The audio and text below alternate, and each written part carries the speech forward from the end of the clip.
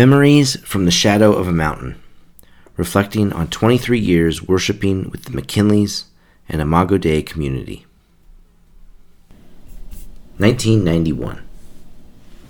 Our church, Mount Tabor Presbyterian, needs a new youth pastor, and they hire a young Multnomah College student named Rick McKinley. His hair is curly and cut in a mullet. He has a goatee and wears wraparound shades. We're out front of the church on 55th, and Rick is admiring Dad's car, an original Mini, painstakingly restored. Dad teaches Sunday school, and he gets along with Rick, as fellow Richards often do. Rick wonders if he can pick up the Mini, and then he grips it by the bumper in a deadlift and pulls the back tire a foot or so off the ground, then sets the little car gently back down. Now this is a guy I can see following, I think. Rick's from California, has that stoner surfer drawl, a wry wit, and a comedian's timing. He's effortlessly cool. He teaches us about the Bible. I don't recall the lessons, but I know how the old stone building feels new, like there's another generation ready to hear the word clearly, even as the blue-haired faithful pass away. Rick talks about how he woke up one morning, fist bloody from a bender he couldn't remember, and how it was a Sunday, so he went to church. He talks about how Jesus changed him, about the epic story of the Bible. He tells us Jesus will change us when we let him. Rick teaches senior high, and I'm a 6th grader, but we connect because we're a similar sort of person, and we both love to read. He's a Civil War buff, and recommends Michael Shaara's Killer Angels, and we go see Gettysburg at Lloyd Center, along with Rick's wife, Jeanne, and my parents. The movie is epic, and I mow through a giant box of SweetTarts. Jeff Daniels is riveting as Colonel Chamberlain, and the film ends well after midnight. It's the latest I've ever stayed up. 1994. The youth group thrives for years. Rick's teaching is sharp and authentic. He's asked to preach on Sundays. He feels destined to lead a church. Then Rick graduates from Multnomah. He's hired at First Baptist in the Grande, so he and Jeanne and Josh and Kaylee move east, and he builds that church's youth group the way he did ours. Our Presbyterian church carries on through a litany of youth pastors. Perhaps it's unfair to compare, but none lead us or teach us as passionately and truly as Rick. 2000. I'm 20 years old, and I learn the McKinleys are back in Portland. They're starting a church, which meets in a small chapel on campus at Warner Pacific. I invite my friend John along. We arrive, and the chapel door is wide open, and we find folks our age spilling cross-legged into the aisles. We are all hungry. The worship sounds like alt country. The sermons are smart and warm. A painter splashes color on canvas as the service wilds by. Did I mention there were pretty women? There are. We make friends. Any night of the week, you can open up the horse brass and find a table of Imagoans in some corner, hunched over ploughmans' platters, smoke billowing in halos. We are acolytes of the Inklings. We are learning the gospel, and we want to understand and swim against the current which drags fellow followers into political riptides. Polls of the congregants find Imago attendees are half Republican, half Democrat. From the front, Rick warns us anything can be crafted into an idol. The antidote, he tells us, is Jesus. Imago outgrows the chapel, and for a while we are nomads. We move from Warner to Da Vinci, then Old Laurelhurst, then Franklin High. Later we trade our offices at Evangel for a magnificently worn building in the center of the Rose City. The community faces trials and scandals not uncommon to any church. There are addicts and adulterers, hotheads and hypocrites, egos and controversy, tragedy and grief. There are sometimes folks who leave angry. There are similar churches all over. Ecclesia in Houston, 2 distinct versions of Mars Hill and Grand Rapids in Seattle, The Simple Way in Philadelphia, Vintage Faith in Santa Cruz. We are part of a flourishing movement, and within that movement, Imago Dei has outsized influence. Some of that is because of the space that the McKinleys carve out, and some is because of Blue Like Jazz, the best-selling memoir by Donald Miller, one of Imago's earliest members. The book paints a unique portrait of Christianity in Portland, and casts a mood, asks questions many of us want answered, sells wildly. The book draws folks to our city and Imago Dei like pigeons to bread. 2003. I meet Mindy through friends at church. She lives in Temecula, but we start dating anyway, and she moves up here for med school, and we attend Imago together. She loves the authenticity, loves Rick's sermons. She serves in the children's ministry, and we host, with many of our dear friends, a home community at her house near Lewis and Clark. Groups like ours bloom across the city, and we meet throughout the week for pints at pubs, and we gather in one place on Sundays to worship and hear Rick preach. You could call us a hipster church, not least because we hold a kickball tournament. The trophy is a bright orange bike helmet pronged with buck antlers, a white elephant gift unearthed at a Christmas party. We call it the McKinley Cup, and our home community wins it the first 3 years. Rick isn't interested in setting up franchises, in being a face on a screen across Portland. Imago is a sending church, involved in church plants and spin-offs. Imago has congregants of all types, but mostly we are transient and young, arriving from California and Montana and Ohio and Texas. For all of us, this building and these people are one step on a greater journey. Mindy invites the McKinleys for dinner because she adores Bryce and admires Jeanne. Rick suggests I let Zach punch my hand, and my palm feels like it's been struck by a small freight train. The twins are the age I was when I met their dad. Later, Rick and Jeanne counsel us as we plan a wedding. Rick stands with us at the altar. Then it's Mindy and I who have to leave. We're sent by God and Mindy's job to Arizona. We make new friends in the desert, look for churches where we feel at home. But Phoenix isn't the same. We miss the green Northwest. We find new brothers and sisters, but we also learn how unique our church home and family really is. We have a new daughter, and Mindy is working 80 hours a week in residency. The desert becomes both literal and spiritual.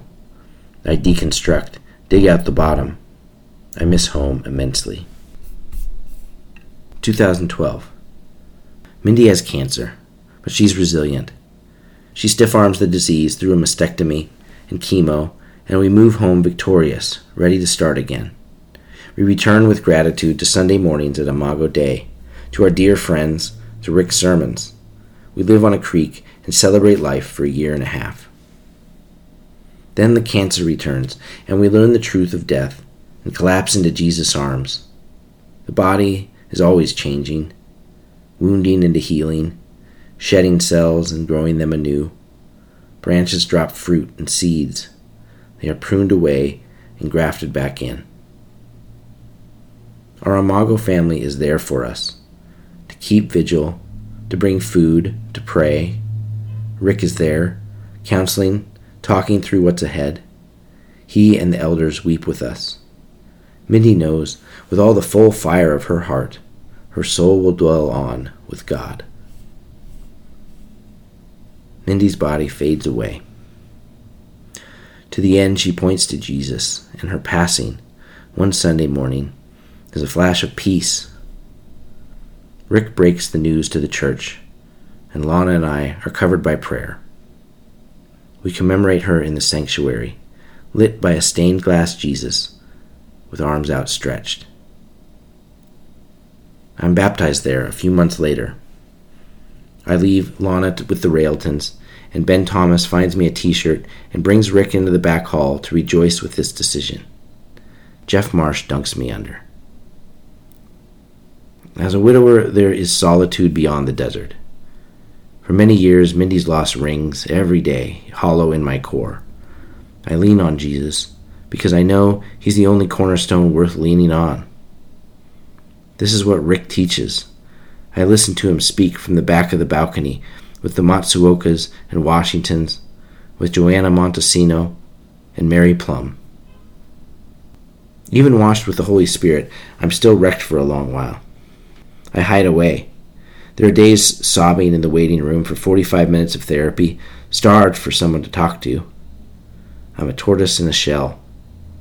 Ben Thomas reaches out and invites me to refuge, and I join that community with lots of other messy folks trying to heal, trying to find help and respite through the Holy Spirit and each other. 2016. The world fluctuates. There are fires of division stoked through elections. There are massacres in churches, mosques, and synagogues. There's a global pandemic. Our city becomes an epicenter of unrest. In each case, Imago seeks to act, to serve our neighbor, to live in truth, to reflect the endless diversity of who Jesus calls. Sunday services are shut down for quarantine, but not really. Our worship service and home groups go online. Our meetings are outside. We volunteer. We risk ourselves when the moment calls.